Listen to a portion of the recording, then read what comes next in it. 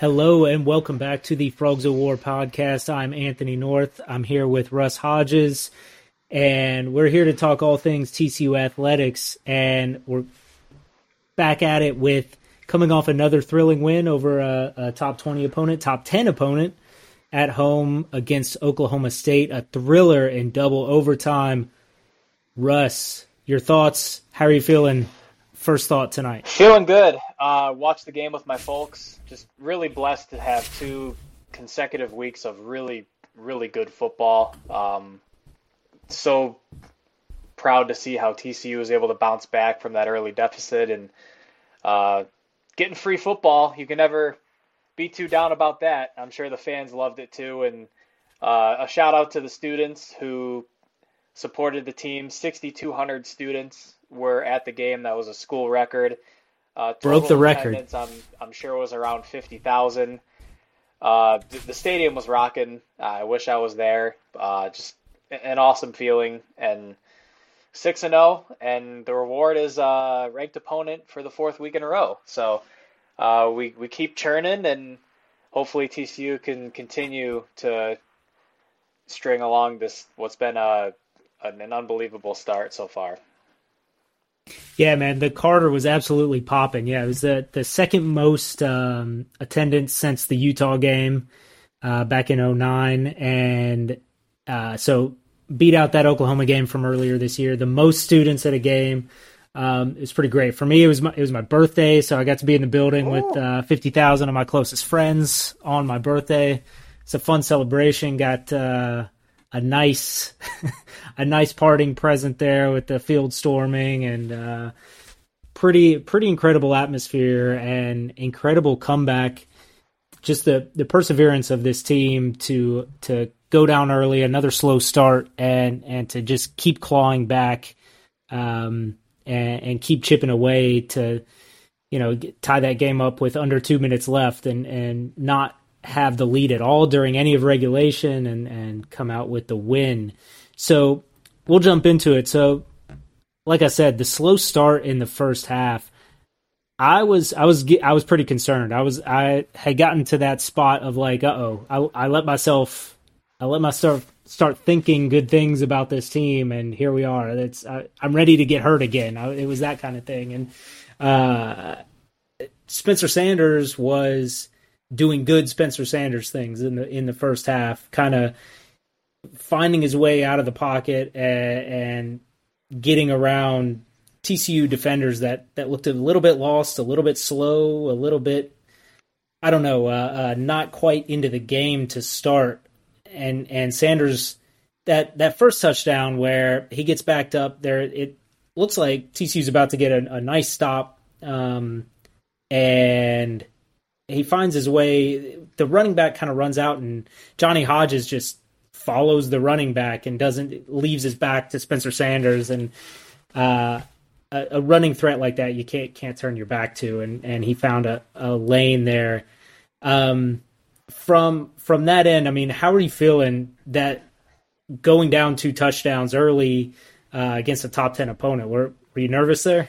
Yeah, I was tapping my foot nervously at the start of that game, and we talked on the pod last week about a key for TCU defensively coming into this game is that Spencer Sanders is capable of making some big plays with his feet, and you can't allow a quarterback like that to break contain. You got to force him to be a passer, which I think was a huge adjustment for the Frogs later in this game. But early on, it was really about Spencer Sanders improvising. The screen pass was really effective for the Cowboys early in the game as well. I think Dominic Richardson finished with 3 catches for 79 yards and actually was Oklahoma State's leading receiver in the game. But yeah, I was concerned. Spencer Sanders was making plays with his legs, of course, and knowing that was a big key coming in, you wondered how the Frogs would respond. But facing some adversity last week against Kansas, we saw TCU be able to recover from that, and to see the adjustments that the Frogs made defensively toward the end of the first half and throughout the second half were really encouraging to see. And It started really with stopping the run. Dominic Richardson finished with under 4 yards a carry. The front six deserve an incredible amount of credit there, and TCU was able to fight back, held them to only 6 points in the second half. Yeah, I think that's Dominic Richardson gets some love just because he does accumulate stats, but that's from a lot of just giving him the ball so much. So I think he's not Chuba Hubbard, he's not Jaylen Warren, and TCU was able to, even though he did get his yards and he did sneak out on some screen passes, he doesn't have that. He was not able to get that kind of death blow to break any deep against TCU. And obviously we'll talk a bunch about Kansas State coming up and their back, who absolutely has that ability. And Deuce Vaughn, you give him an inch and he'll take it to the house. So maybe tougher days ahead in the run game.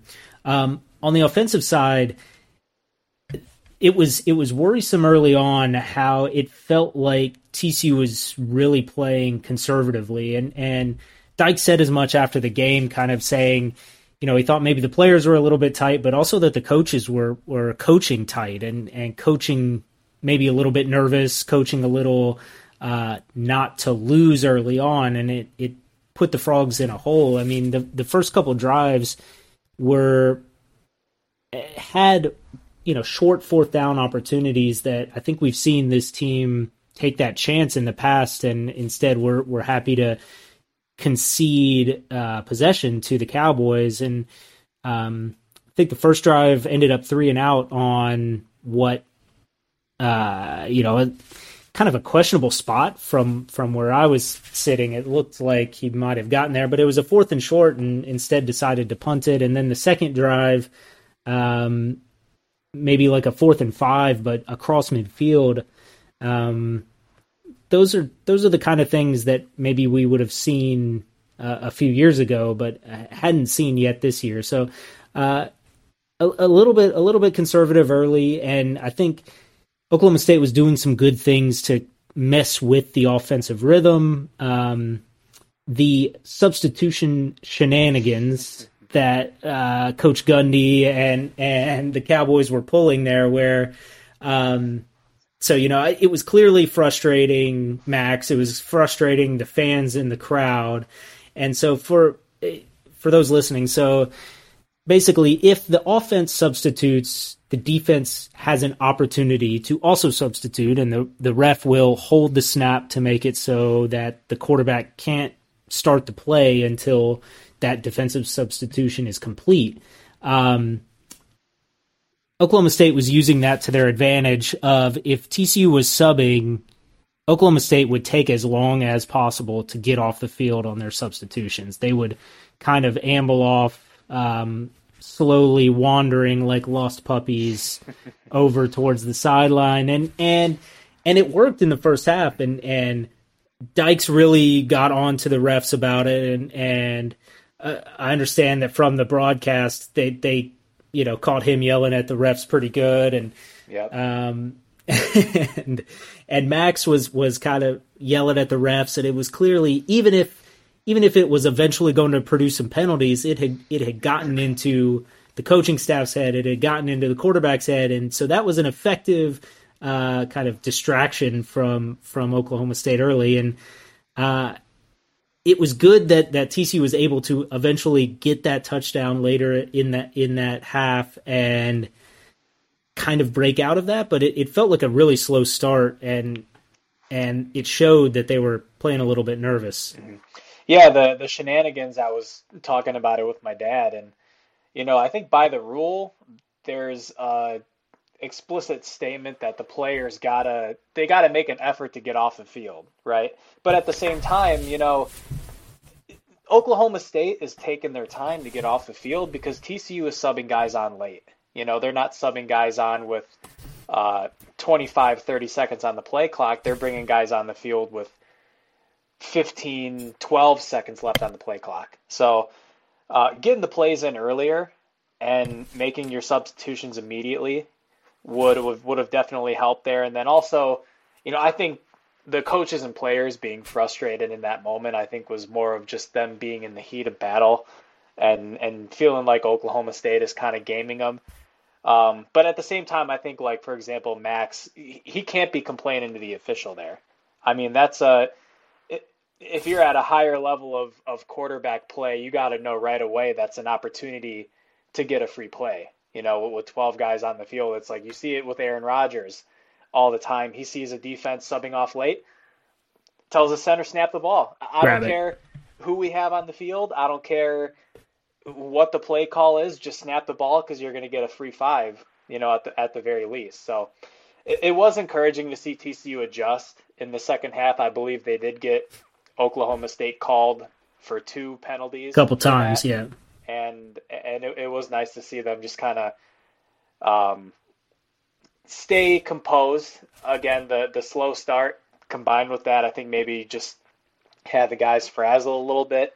But, anything you can do to win a football game. If you can bend the rules just a little bit, why not do it? I'm sure most coaches who have been around long enough, like Mike Gundy has, will do whatever they can to, try and get a little bit of a competitive advantage. But a good teaching point, I think, for future games and a good learning experience overall.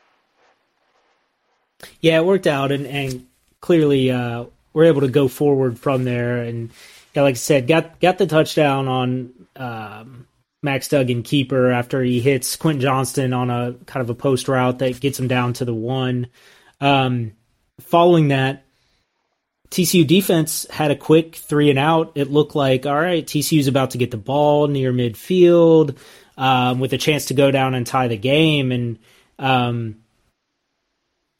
very uncharacteristic play from Darius Davis. He fumbles the punt on following that 3 and out. And I think we've given a lot of praise to Darius Davis. He's been excellent this season. This was not his best game, perhaps maybe his worst game as a Horned Frog, and several uncharacteristic things. So obviously this fumble was a huge moment in the game, potentially. And there were several plays, and some of it is on Max, but where it's that quick hitter wide receiver screen play that he dropped or was too low, or just he wasn't really able to get anything going in this particular game. And maybe it speaks to the depth of skill talent that TCU has on this team, that you have a guy of the quality of Darius Davis to have his off game, and you still come out on top, and still the offense is able to do what it did all day. Was good to see, but a tough day from Darius Davis. Yeah, I think you could tell he was trying. I think he was just trying to do a little too much. And you could see from the start that Oklahoma State on special teams did a really nice job in kick coverage. You saw Darius try to take the ball out of the end zone a couple times and not even get to the 20. He did have a nice punt return, I believe, later in the game of about 25 yards or so. But I also felt like Oklahoma State defensively came out with a game plan of stopping the short passing game that has worked really well for TCU this season. A lot of the quick screens and quick stop routes and slants that Max Duggan has connected on early in games to get into a rhythm, Oklahoma State was taking those away. Some of those I felt like, Max grounded a couple of those throws because his feet weren't set. He was rushing everything. But I want to say Darius Davis, his first 4 or 5 receptions went for under 10 yards combined. So the Cowboys deserve some credit, I think, for keying in on that and trying to take him out of the game, not only on the offensive side, but also on special teams. But the combination of running the ball with Kenry Miller and Amari DiMercato and feeding the beast, feeding Quentin Johnston, that's been a pretty successful formula. I think TCU comes out and they want to try and play with pace and spread the ball around and get the quick passing game going to get Max in a rhythm. And if that doesn't work, feed number one. And I think that's what kind of happened down the stretch with Quentin Johnston. And I think he's just showing right now that it doesn't really matter who's covering him. Another awesome game, 8 catches, 180 yards, and a touchdown. The offensive line was really getting off the football in the second half. Kenry Miller making things very difficult for Cowboy defenders to tackle him. I was on Twitter reading a tweet that Dean Straka put out about what it's like to be on the field hearing opponents cussing to themselves and being frustrated about having to tackle Kenry Miller, because it looks like a very difficult task to try and tackle a 220-pound running back with that great of balance. But getting back to Darius Davis, he's an experienced player. This is a game that you flush down the toilet, you move on to the next one. You're still having a really good season, and you have, like you said, the complement of skill talent that TCU has. If one guy is faltering, another guy picks the slack up. So that was really nice to see from TCU in this game. Yeah, definitely. And another piece of the game in the first half that was not indicative, or we hadn't seen from TCU yet in their performances this season, is an inability to kind of close drives in the first half. So there, at the end of the first half, TCU got 3 straight possessions inside the 30, good scoring opportunities. These are chances you have to convert, and out of those 3 opportunities, only came away with 6 total points, 2 field goals, and a fourth down conversion attempt that was not very good. I think that was Darius Davis again on the run. I don't know. It was an attempted trick play, reverse. I think Sam Jackson was on the field. I think the offense had been working pretty well, and there was certainly a trick play later in the game that ended up working out well for the Frogs, but it didn't seem like the bag of tricks was necessary at that point. I think that the TCU offense could have lined up and maybe had a good chance to pick that up just straight away. But in any case, only 6 points on 3 opportunities inside the 30 is not what you want there. And I guess the silver lining out of that is Griffin Kell was excellent on Saturday. I mean, it's the kind of thing that even that last touchdown to come within 1 before the extra point. A lot of places in college football, the kicker gets nervous there and it gets a shank and you miss it wide right by 10 yards, and he kicks it into the Showgirls or something. So I think it can't be overlooked that he was able to perform when given these opportunities. And we don't like to see him out there kicking field goals. We'd rather see him out there kicking extra points. But being able to get some points on those drives was critical, and so big time props to the kicker. I know kickers are players too. They need to get their love, and he had a great game. So big ups to him. Anything else on the first half? No, I think just touching on Griffin Kell. I mean, both kickers were excellent in this game. Tanner Brown was perfect. Yes, yeah. Hitting a 52-yarder in double overtime, which was, I believe, his career long. He hadn't. I don't think he had even attempted a kick over 50 yards. If he did, maybe he missed one.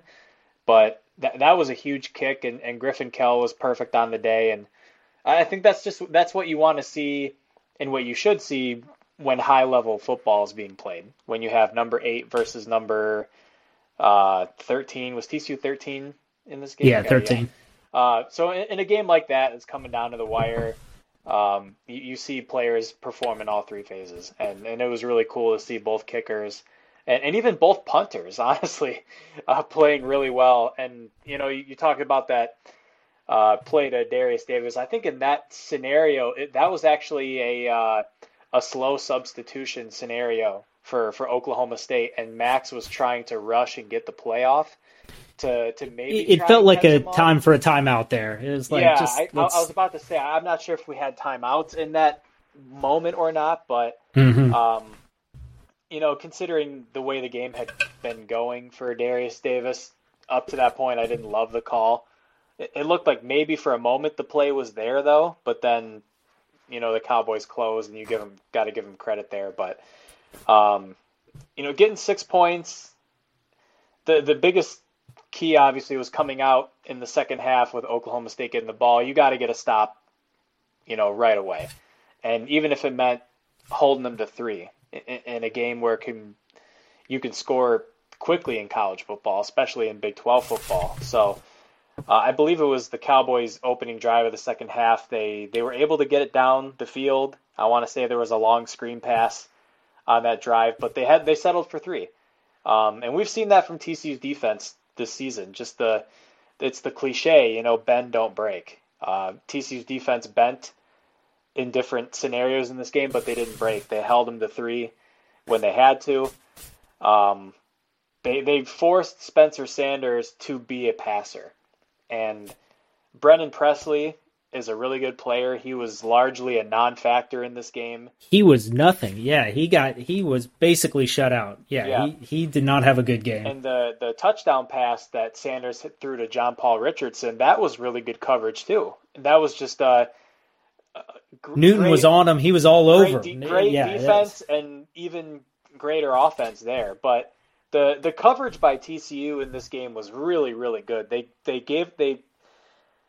took away the deep threat for Oklahoma State throughout most of the game.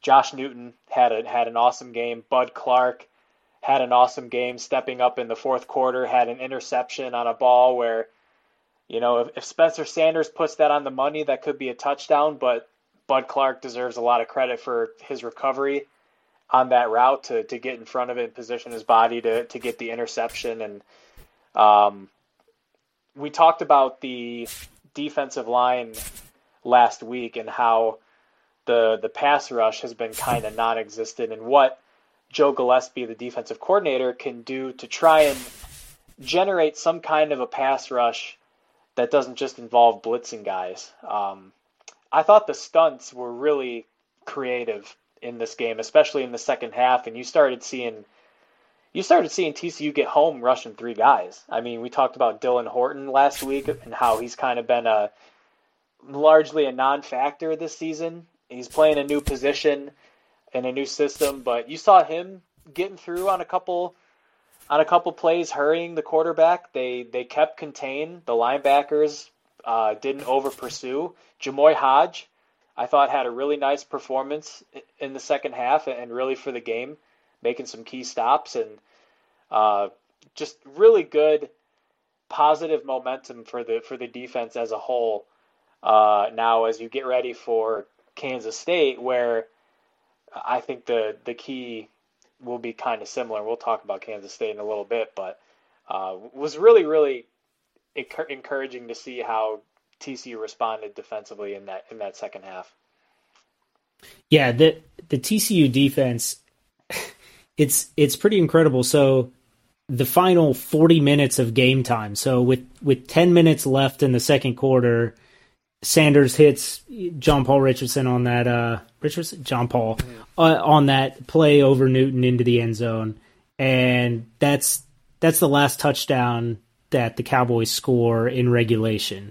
That is a lot of game time to hold an offense of that caliber and with that experienced quarterback to no touchdowns. So extremely impressive work from all levels of the defense.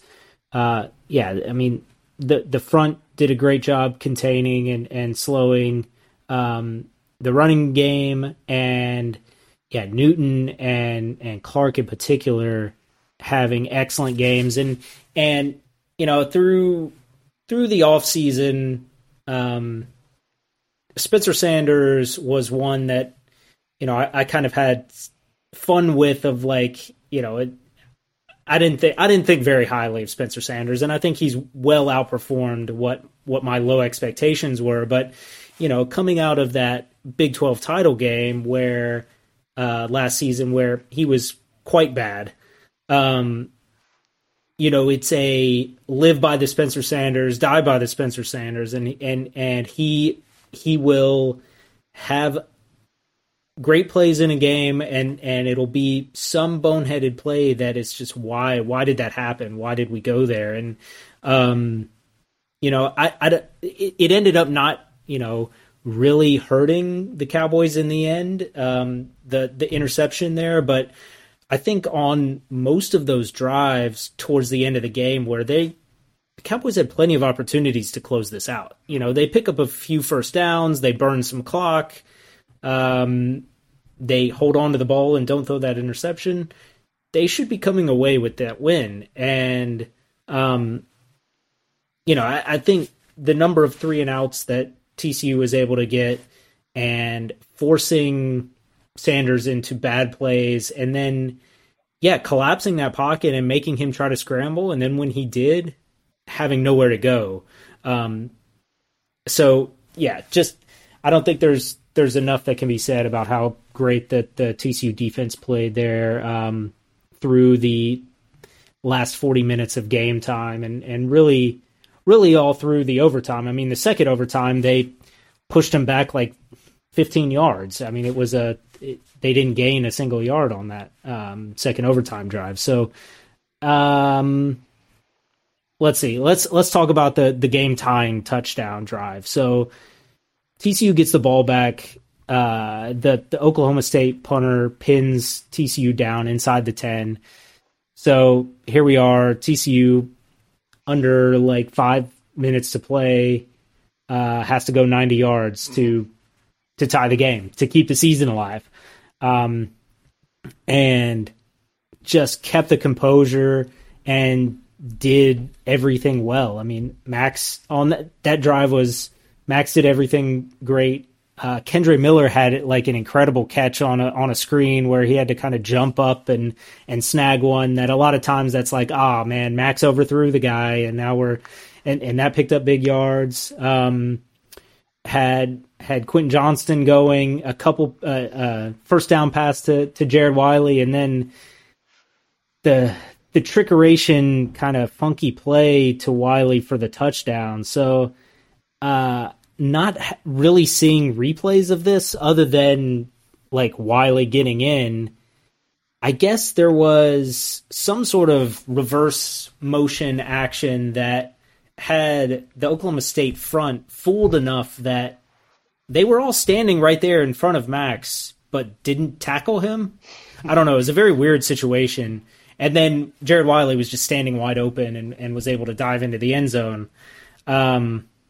What did you think about that play there? Obviously, super exciting play. Yeah, I think the play, I had to go back and watch it a couple times too, because at first glance, it looked like, and I think this is what it was, is they were lined up like they were going to run a read option, but Max was lined up as the running back, and whoever was in the game at running back at the time, I don't remember if it was DeMercado or Miller, took the snap, gave the ball to Max, and then Max flicked it out to Jared Wiley for the touchdown. So I think I did a double take too. I was confused.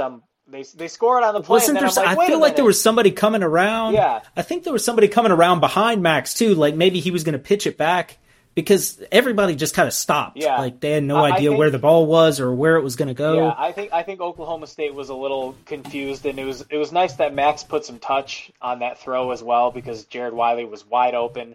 Why they reviewed the call, I don't know. I was worried because it's right there in that same spot of the Max was in. I literally was just about to say Jared was in. Like, come on, guys. Yeah. There's no need to be looking at this long. But it was right. It was like the same blade of grass that was the Max was in. But that drive. One thing that, and this is kind of a little thing, but I think it's honestly something that Max can really build on for future games is he threw a check down to Kendre Miller. And he picked up a lot of yards off of it. I think there were several plays, several dropbacks in this game where he had Kenry Miller wide open on just a check down underneath where he can pick up maybe 8 to 10 yards and even a first down, and Max just wouldn't look his way. He's looking downfield, wants to make the throw down the field, pick up the yardage and the first down, but the internal clock has got to be running a little bit. You drop back 1 Mississippi, 2 Mississippi, 3. Now you gotta start looking for your check down, or you gotta tuck the ball and run. You can't, even though TCU's offensive line has been tremendous throughout the season, any good offensive line is not going to hold a pocket for 5 seconds, 4, 5, 6 seconds. So I really would like to see Max check the ball down a little bit more often, or even tuck it and run it. But it was nice to see him on that drive make a smart play. He got the ball to Kenry Miller and he picks up a lot of yards. Quentin Johnston again was a big playmaker on that drive, and I watched the Chicago Bulls, and it's a Stacey King thing to say is big time players make big time plays. So in that drive, you have Duggan, Johnston, Miller, all making notable plays, and then Jared Wiley before the touchdown, he had a really nice grab on a crossing route over the middle, using all of that 6'7" to go up and get that ball, and he's really someone, I think he's been used in the red zone a little bit this year. What a weapon that is to have. I mean, we've talked about it before, when you have a receiver on one side who's 6'4", Quentin Johnston, you have one receiver on the other side who's 6'5", Savion Williams, and then you can roll a tight end over the middle who's 6'7". Good luck if you're in a tough. Secondary. So sends it to overtime, and actually there's still like 2 minutes left, and both teams had a chance at a drive to go win it in regulation. Oklahoma State wasn't able to do anything, gives the ball back to TCU. TCU ends up not able to do anything. We go to overtime. And right away, Frogs have the ball. It's Max and QJ. It's a touchdown. It's money all day. And that's great. TCU defense sets up a big 4th and long. The place is going crazy.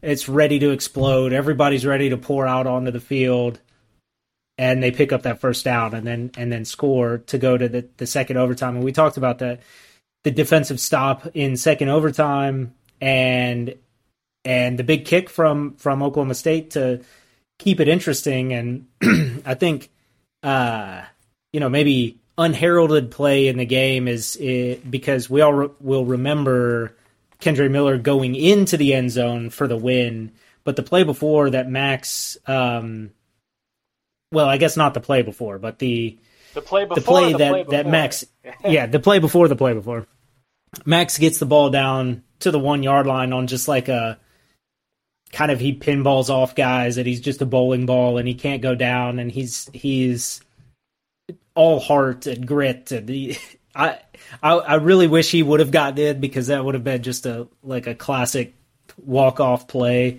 And a few plays earlier, he's kind of like holding his shoulder, and it's clear man, this is a physical game, and he's been through this battle, and to take that run down to the 1 yard line, and of course Miller takes it in, and it's pandemonium, and just a thrilling win. TCU gets a win over a top 10 team at home, and now in the top 10 itself.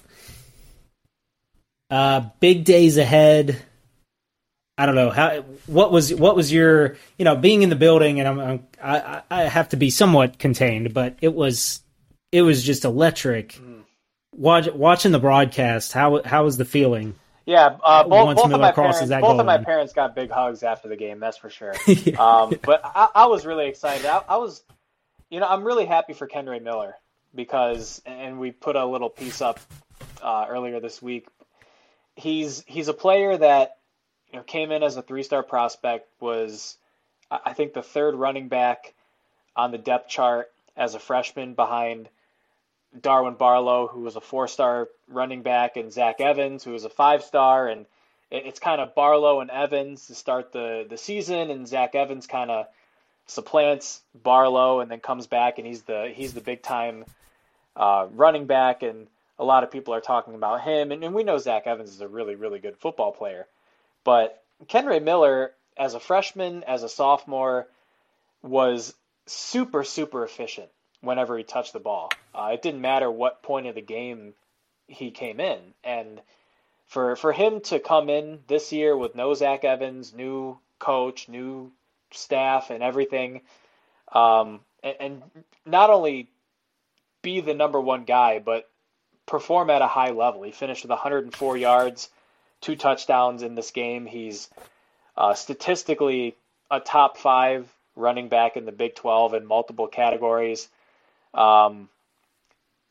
Just a really cool thing to see for a guy who I remember reading reports out of camp in 2020 about how Kenray Miller was this diamond in the rough, like a guy that came in and really started turning some heads, and is just showing that. I mean, he's got so many tools in his tool bag. I mean, he's a big physical running back, but he runs with really good balance, and his yards after contact, I would really like to look up what his yards after contact are this season, because I'm sure they're among the top running backs in college football. Yeah, or runs for negative yards. I mean, I anytime anybody gets to him in the backfield, he makes a miss. Mm-hmm. I don't know how he does it. He put a couple in the spin cycle in this game. He's got little juke moves to get past guys. It feels like even if the defenders are getting to him, he's able to make something out of the play, something that maybe is a loss of 2 turns into a gain of 2 or a gain of 4.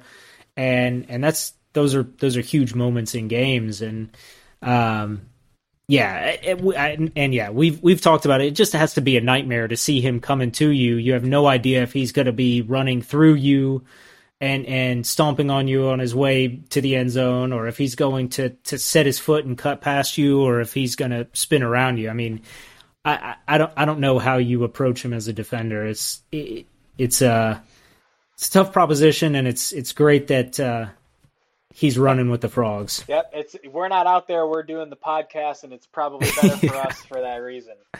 It is, yeah, most definitely. All right, so that closes it for the recap on the win. Just to close out some other things around the Big 12 from last week, to kind of set where things are going forward for the Frogs. So West Virginia beat Baylor on a Thursday night game in Morgantown. Tricky spot there for Baylor, and ends up Blake Shapen goes down injured, and Drones looked pretty good in this game, and thought that he really did some things well, but West Virginia gets that win and puts Baylor with 2 conference losses now. Then Oklahoma defeats Kansas 52-42. Oklahoma looked more like Oklahoma again. Dylan Gabriel was back. Jalen Daniels was not back for Kansas. And that showed on the scoreboard. And then right before the TCU game, or as the TCU game was getting started, the Texas Longhorns took down Iowa State 24-21. Controversial ending. There was a lot of talk around in the media group of like, oh man, what's this Texas? Come on, what is this? But I don't know. I don't know. It's a tough call there. Fumble, no fumble, targeting, no targeting there on Hunter Deckers at the end. Really, it came down to if Xavier Hutchinson, their star receiver, just makes a catch, they win the game. It's tough scenes there. Yeah, things you hate to see that. Like that is, yeah. It's Iowa State now being 0-4, I believe, in the conference, and all 4 losses coming by a combined 16 points. I mean, I don't think you can get kicked in the groin more times than that. And Xavier Hutchinson is arguably the best wide receiver in the Big 12. I mean, he's a tremendous player, and for him to drop that ball, and it doesn't get much easier than that. You see high level high school players make that grab, and just I don't think he'll have a drop like that maybe for the rest of his career. But that's kind of how it's gone for Iowa State so far. I mean, Jace Gilbert, the kicker, misses 3 field goals in the Kansas game. Um, Bounces back against Kansas State, but they can't get into double digit scoring wise. It's one thing or another, it seems. And I'm a Chicago Bears fan, and I joke with my friends and family a lot about how the Bears invent ways to lose football games more than any other team in the NFL. It's kind of like Iowa State's inventing new ways to lose. I hope it turns around soon. I think they're due. Maybe it'll be the next game coming up, but like you said, just a tough scene for the Cyclones. All right, so moving forward to week 8, TCU's 7th game of the season. Number 17, Kansas State, coming to Fort Worth, Texas, Amon G. Carter Stadium. Saturday night, finally got that primetime game, 7 p.m., be broadcast on FS1 thanks to Major League Baseball playoffs occupying mainline Fox. But huge game here, and it's so exciting to have a night game. It'll be a blackout, so there'll be so many comparisons to that 2014 game against Kansas State. That was the blackout game, where the two teams were ranked in the top 10 going up against each other. That was a super exciting game to attend, and TCU came away with the win in that one. Different coaches on both sides of the field, obviously different players, different landscape of things, but really looking forward to this game. This is going to be super exciting. Russ, what are your initial thoughts looking forward to Saturday? Yeah, I think it's going to be another really good game, and I think, frankly, Iowa State being a recent opponent for K-State, it's going to be really good teaching tape for TCU's defense, because Iowa State runs a similar base defense with a 3-3-5, and the key, I think, is really going to be similar to what it was for the Oklahoma State game, in that you have a even more dynamic runner in Adrian Martinez, who is going to have design runs for him. He can break contain easily.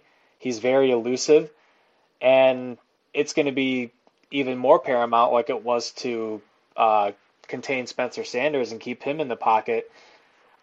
Adrian Martinez, you got to make him throw the football. If they win the game by throwing 2 touchdown passes to Phillip Brooks, then so be it. This is a really good rushing football team with Deuce Vaughn, who's one of the best running backs in the Big 12, if not all college football. Adrian Martinez has a lot of positive momentum rolling right now. But Iowa State did a really nice job. They held Deuce Vaughn to, I believe, 23 yards on 10 carries, which is not many teams have done that to Deuce Vaughn. So I'm sure the coaches in the film room for TCU are looking at that football game closely and seeing how they can emulate some of those similar concepts. But it's going to be a huge challenge for the front six, and it's going to be a front six, unfortunately, without Marcel Brooks. Sonny Dykes said on Tuesday that Marcel Brooks, he went down with a knee injury against Oklahoma State. He's got to have surgery, and it's likely season-ending. And it's a really unfortunate injury at a really inopportune time, because TCU's already had its bye week. They're going to play 6 consecutive games against 6 really quality football teams, and it really seemed like Marcel was finally getting into his role. You know, he's a 5-star prospect, started his career at LSU, transfers to TCU, changes positions. He was a wide receiver last year, now changes back to linebacker under a new coach, a new scheme, and was playing real well in camp. Suffers a rib injury, misses about a month or so, finally gets back healthy, had a couple of nice plays against Kansas, including a key tackle late in the game, made some nice plays in the Oklahoma State game, and now you're without him likely for the rest of the season. And this is a linebacking core that already lost Thomas Armstrong to a torn ACL in the game against Colorado. So there wasn't a whole lot of depth at linebacker to start the season, and now you're down 2 guys for the rest of the year. And with Marcel, you're going to lose a lot of athleticism on the outside, and so it becomes real crucial. Yeah, his speed and his reach and his ability to get to the spot definitely would have been something you would like to have when you're trying to slow down Deuce Vaughn and Adrian Martinez here. Yeah, exactly. It's a real inopportune time, but it's going to be an opportunity for some other players to step up. Wyatt Harris is a senior. He's played a little bit these last few years. Zach Marchescelli is a redshirt junior. Maybe Shad Banks gets a little bit more run, a former 4-star player. But this is a K-State team that I'm guessing is probably going to run the ball at least 35 to 40 times in this game. So be ready for a real physical football game. And these linebackers, even like Johnny Hodges, who's a little banged up, I think he did something to his shoulder against Kansas. He was banged up in the Oklahoma State game. Not sure what his status is for this weekend, but the first huge test for TCU's run defense in that front 6. Yeah, absolutely. And we were talking about it a little before we started recording here, but it'll be interesting to see how Gillespie and the coaching staff decides how to kind of fill the hole, whether it will be kind of backfilling with some of the linebacker depth that is limited depth and it doesn't go very deep at all, or if we'll look to walk forward some of the safeties that are now starting to get a little bit more healthy and a lot of play time under their belts that maybe you bring. Mark Perry's been pretty excellent in his run stopping work thus far this season.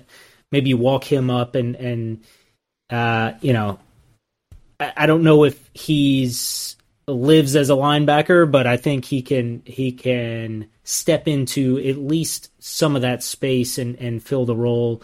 Let Kamara and Bud Clark and Miller Bradford kind of work the safety position behind, and maybe Perry steps up into kind of maybe like covering the slot, guys crossing over the middle. He covers that space, but then also is certainly capable of stepping into the run hole and stopping something that in that way as well. Mm-hmm. Yeah, I think you go back to the days of Gary Patterson and having kind of those hybrid safety linebacker types, and how those kinds of players with great speed were really successful in that 4-2-5. So Mark Perry has been a sure tackler for TCU. I want to say I think he leads the secondary in tackles right now. So he's second only to Johnny Hodges for the season so far in tackles. Right. Yeah, so I could definitely see bringing another guy up to the linebacker, or even just maybe have him line up a little closer to the line of scrimmage. K-State's going to be designing a lot of different run plays, and gotta have sure tackling in this game. That's for sure. I thought TCU tackled much better in the Oklahoma State game as opposed to the Kansas game. So being able to wrap up near the line of scrimmage is definitely going to be a huge key in this game. Yeah, and for TCU on the offensive side, I think the offensive line has done a great job, and Max Duggan has done a great job of avoiding sacks and getting rid of the ball for the most part this season. But this will be by far the greatest challenge to that unit thus far on the season. Kansas has a strong defensive front. Oklahoma has a strong defensive front. Oklahoma State has a very strong defensive front, but none of them have Felix Anudike-Uzomah. Hopefully I said that close to correctly, but you know the guy I'm talking about. Felix on the defensive line for Kansas State is an absolute nightmare out there for offensive linemen. He had 4 sacks against the Horned Frogs last season. He's leading the Big 12 in sacks this season with 6.5. He will just ruin your night. So it will be very interesting to see how the TCU offensive line and play calling and everything addresses keeping him contained from causing havoc in the backfield and allowing the rest of that defensive front for the Wildcats kind of run wild. I think I don't know what the right answer is on how to attack this Kansas State defense. I think that there will be some of that screenplay, dump it over top of them. There will be kind of some run action at him that I think just kind of get those guys off balance and take the ball up the field. And of course, TCU still has Quentin Johnston on the outside, still has all of that, the rest of the skill talent to take advantage if given the opportunity, but can definitely see this Kansas State defense doing more to cause problems to Max in the offensive line than maybe we've seen thus far this season. Yeah, I think two things that TCU does well that in general I think neutralize a pass rush or a good pass rusher are, number one, running the football, which I wouldn't be surprised if TCU comes out right away and tries to run the ball quite a bit. And also the quick passing game. Getting the ball out quickly to Darius Davis or Tay Barber, using screen passes. Those are two ways where you can take a pass rusher out of the game because you're not allowing that player an opportunity to disrupt the clean pocket. If one of those two things or both of those things don't happen, I'm really curious to see if Max can take that step in his, I guess, his development. I know he's a senior, but we've talked about how he likes to sit in the pocket, let the plays develop down the field, and keep his eyes down the field if, you know, the internal clock is still spinning. And for a TCU offensive line where Brandon Coleman is settling into left tackle, Andrew Coker has a lot of experience at right tackle, it's going to be a huge test for them, but it's also going to be a test for Max just to, if he's got a elite pass rusher on his blind side, is he going to have the pocket awareness to step up and check it down to his running back or tuck the ball and run, or is he going to take a lot of sacks? Because we've seen Duggan over the last couple of years get sacked a lot against Kansas State. And I think it's good to have that experience to learn from, and I'm really intrigued to see how he fares against this defense and an elite pass rusher for the first time. So with that, let's start thinking about how we see this game play out. At this point, TCU is a 3.5-point favorite with a lowest total for the Frogs on the season, total of 54. There's been some weather prediction that even though it's going to be warm, that maybe it'll be windy. So allegedly that's playing into what's going on with the line totals here. I don't know that I buy it so much, but if that's what's causing it, then I'm not too worried. But I'm a little bit worried that this game opened like 6 or 6.5 TCU favorites, and there's been a lot of momentum towards the Wildcats here in the betting marketplace. Not that it's something they know, but that seems to be part of the analysis is that, all right, if it's too windy, TCU is more of a throwing team than Kansas State is, and it really impacts the TCU offense more than it would Kansas State, and Kansas State will just be able to run all day over TCU. Again, not sure how much I buy that, but on this game, this one, my prediction, I'm going to stick with the same exact prediction that I had in the preseason on this one. A TCU win 31-30. So we're going over that total.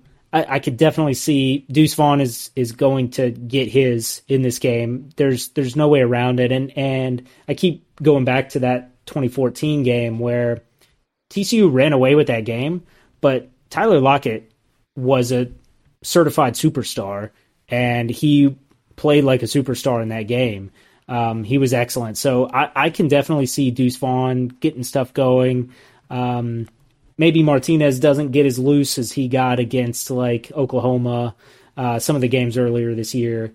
But in some way, TCU sneaks out with a 1-point victory for a fourth straight top 20 victory for the Frogs.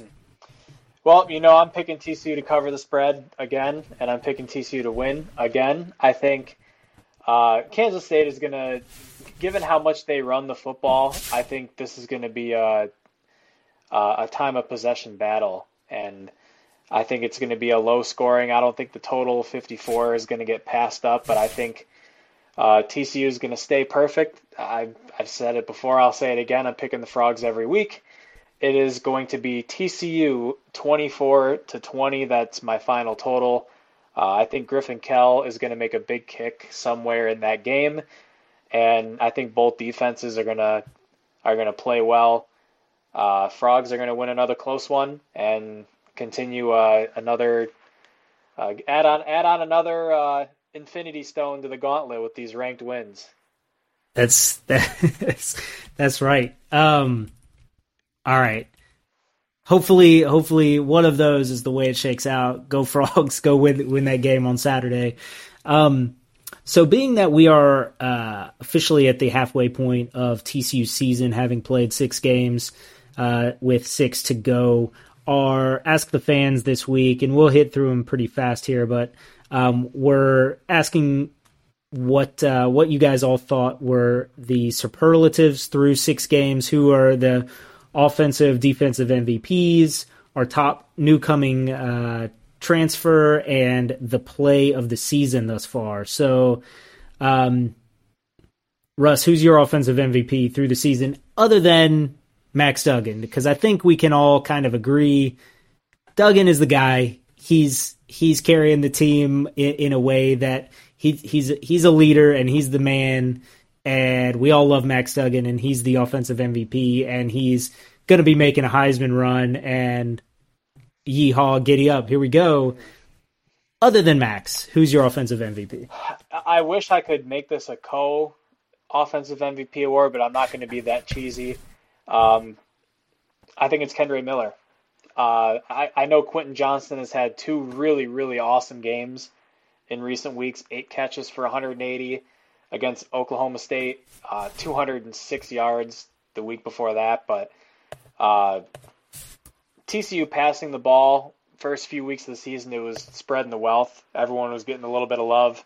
Seemed like every game it was 12, 13 guys catching a ball at least. But Kendre Miller has just been so consistent throughout the season with his touches, with his production, the ability to shed tacklers and turn 1 yard into 6 and turn a negative play into a positive play.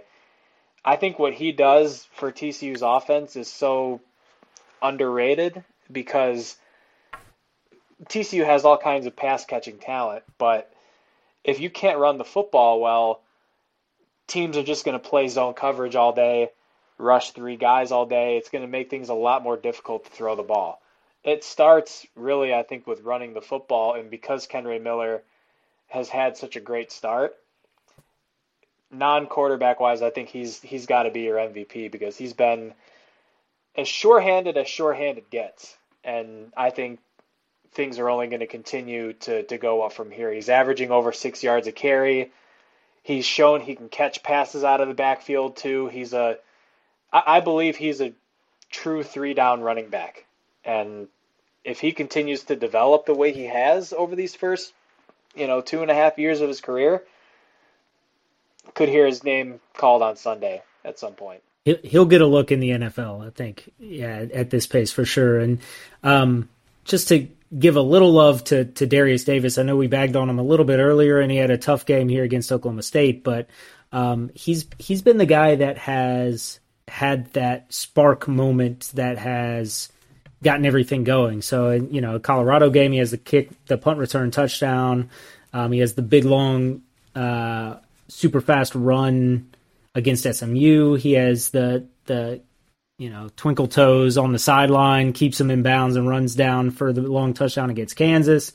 I think he deserves a little bit of at least just acknowledgement. And then the offensive line as well. I think it's hard for, Max can't be doing what he's doing and Kendrick can't be doing what he's doing without the offensive line giving him enough time and space to make it work. So, and really just the huge leaps and bounds that have been made from last season. Shout out to them as well. All right. Defensive MVP. What's your call here? I think it's Josh Newton. I think the way he has come in as a transfer, and the transfer portal acquisitions as a whole for TCU have paid off big time. I mean, whether it's Mark Perry, Josh Newton, Alana Lee, Jared Wiley. I mean, TCU has had transfers all over the place producing so far this year. But I think for Josh Newton, it's not just the way he's played, having the pass breakups and making huge plays, but I mean, you saw episode 1 of the docuseries that TCU is doing. Carter Boys. I was about to say Funky Town Boys. Carter Boys. You can tell this is a player who has already taken on a leadership role with this team, and I think that's really cool to see for someone who's just coming in. You have guys who've been here for 2, 3, 4 years already.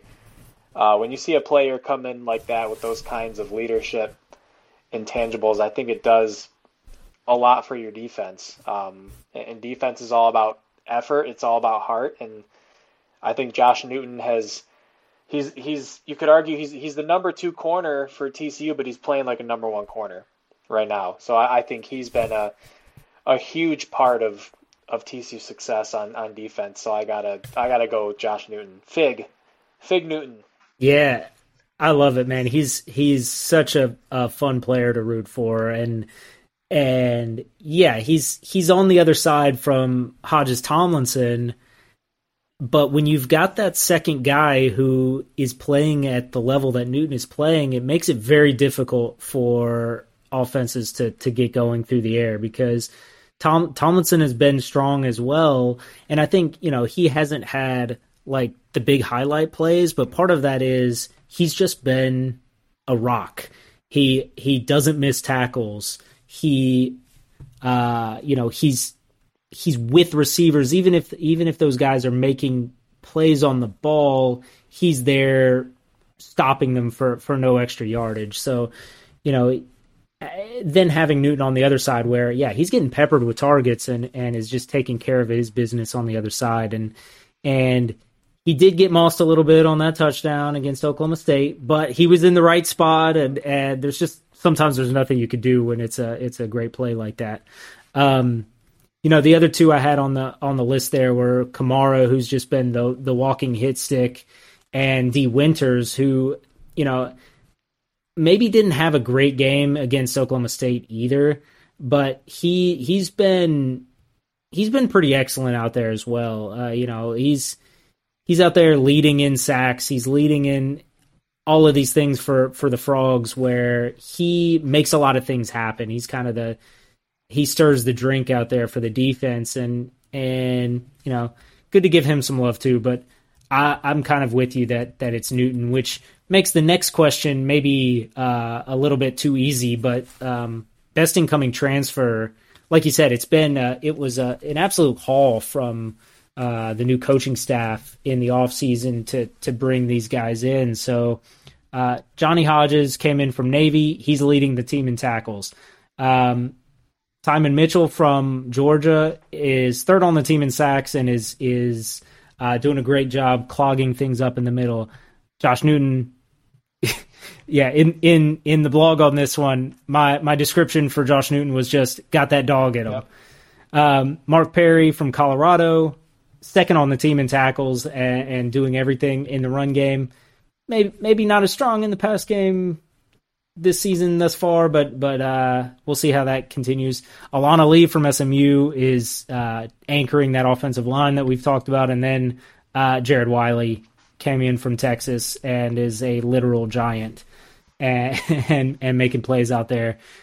And yeah, I think this one is pretty clearly Newton, but I think you can make some cases for some other guys. Yeah, you know what? I think honestly, you can make a case for Alana Lee being the top transfer, mainly because, we have a coaching staff that's coming over from SMU. Garrett Riley's the offensive coordinator. When you have a center who is the quarterback of the offensive line, right? Steve Avila was a first-team All Big 12 center last year. He's kicked over to left guard, so Alana Lee can come in and play center. I mean, that I think says a lot about a player's value when you have someone who's already a high-level interior lineman who's going to change a position for a guy who's coming in. And Ali has a lot of experience. And I think having a player with that kind of familiarity with the offense and the system makes the transition so much easier for the quarterback, for the skill players, and everyone else on the offensive line. And frankly, this is an offensive line that has kind of sucked over the last few years. But having Ali come in, and I think there were questions, what is he going to play tackle? Is he going to play center? Because he's played a lot of different positions throughout his career. To come in and play center, that by default makes you better at left guard, because now Steve Avila is there. He's a first-team All Big 12 caliber guy. So not only solidifying one position, but another position, and then you're just kind of filling in the pieces. You get Wes Harris back. He slides in at right guard.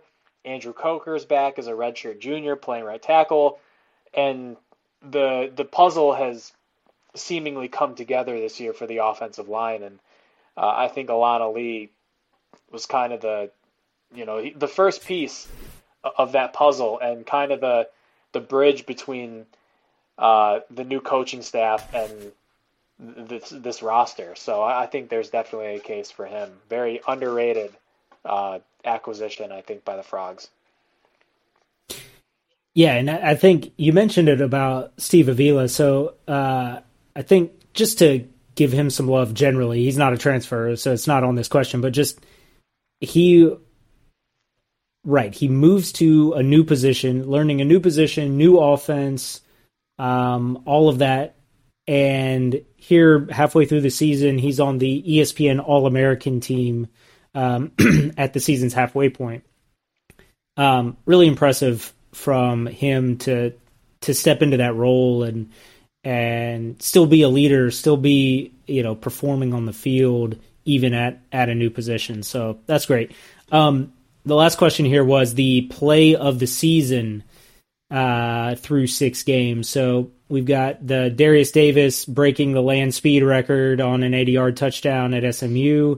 Max sprinting past all of the super slow Oklahoma defenders. Quentin Johnston's game winner against Kansas, and Jared Wiley's game-tying touchdown against Oklahoma State. What you got?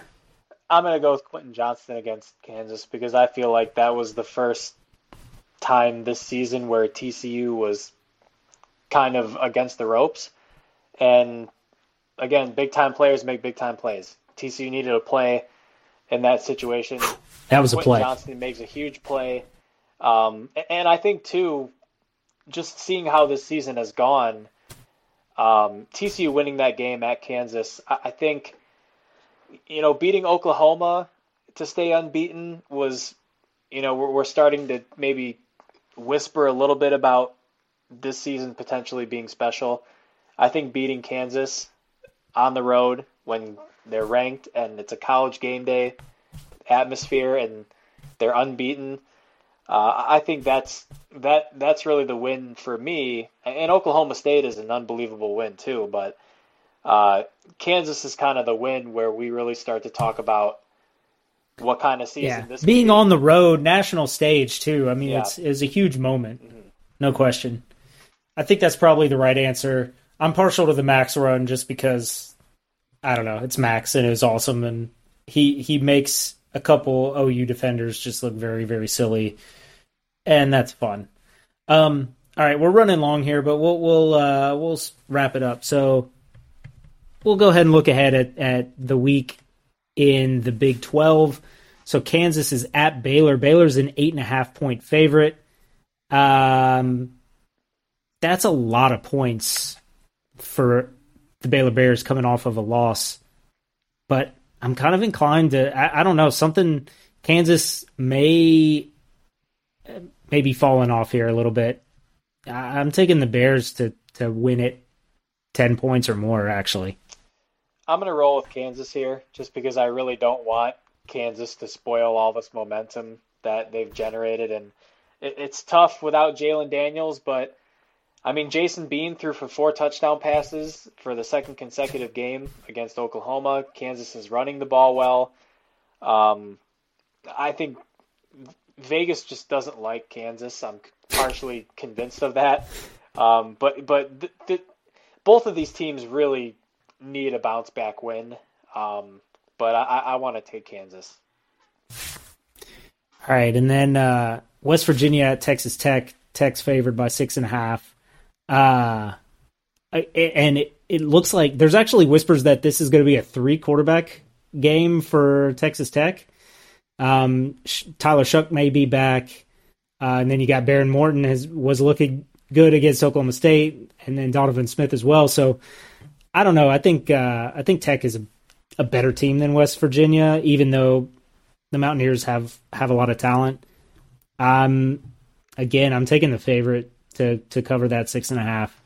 Yeah, I'm going to take Texas Tech as well, just because I think, Donovan Smith has racked up a lot of yards this year, but Baron Morton looked really, really good in the early going of that game against Oklahoma State, and I feel like Tech has the offense where, you put whoever's in at quarterback is gonna rack up a lot of yards. They throw a lot of passes.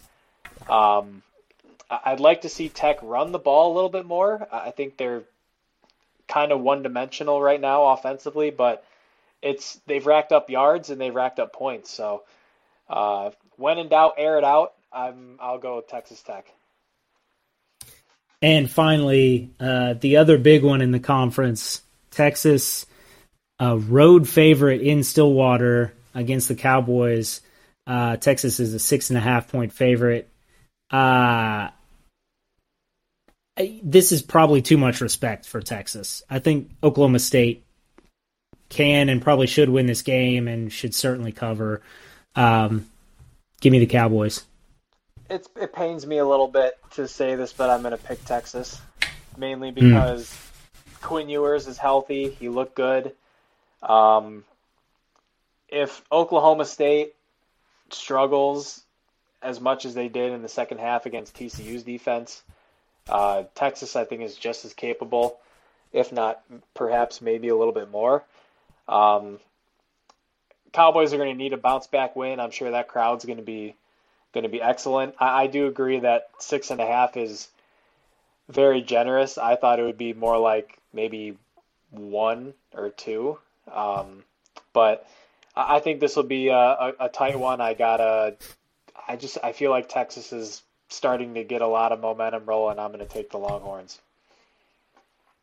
All right, we should be in store for another super exciting week of football. We'll just close it out with a few quick other things. So TCU soccer also was victorious over Oklahoma State in a really big game. They won 3-0 in Stillwater and are tied with Texas Tech for second in the conference, just 2 points behind Texas. So still a lot to go there. 3 games left.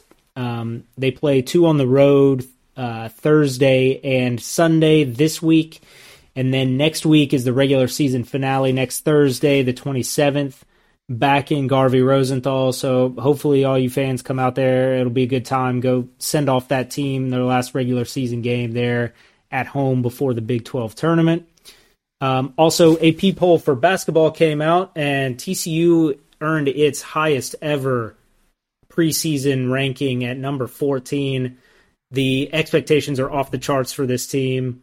Mike Miles, we talked about it being the Big 12 Player of the Year preseason. A lot of excitement around Horned Frog basketball and a lot of high expectations to live up to, and it's pretty incredible. And Ludacris is coming to town. Don't forget about that. Luda, we're going to roll out. Got Kesha on campus performing in the Commons, and now Ludacris is coming. We're partying like it's 2010 in Fort Worth. I love it. It's bringing me to glory days. That's fantastic. So exciting times all around TCU, and certainly out at Amon G. Carter Stadium on Saturday night, it's going to be absolute scenes. Wear black. Oh man, the promo photos with Quentin Johnston in the All Blacks. It's exciting. It's going to be a great day. Hopefully the Frogs can keep it rolling. And that's all we got for tonight. And really appreciate all you guys, everyone listening and following us on Twitter at Frogs of War. Follow everything we're doing out at the blog, frogsofwar.com. You can catch us on Facebook, Twitter, everywhere.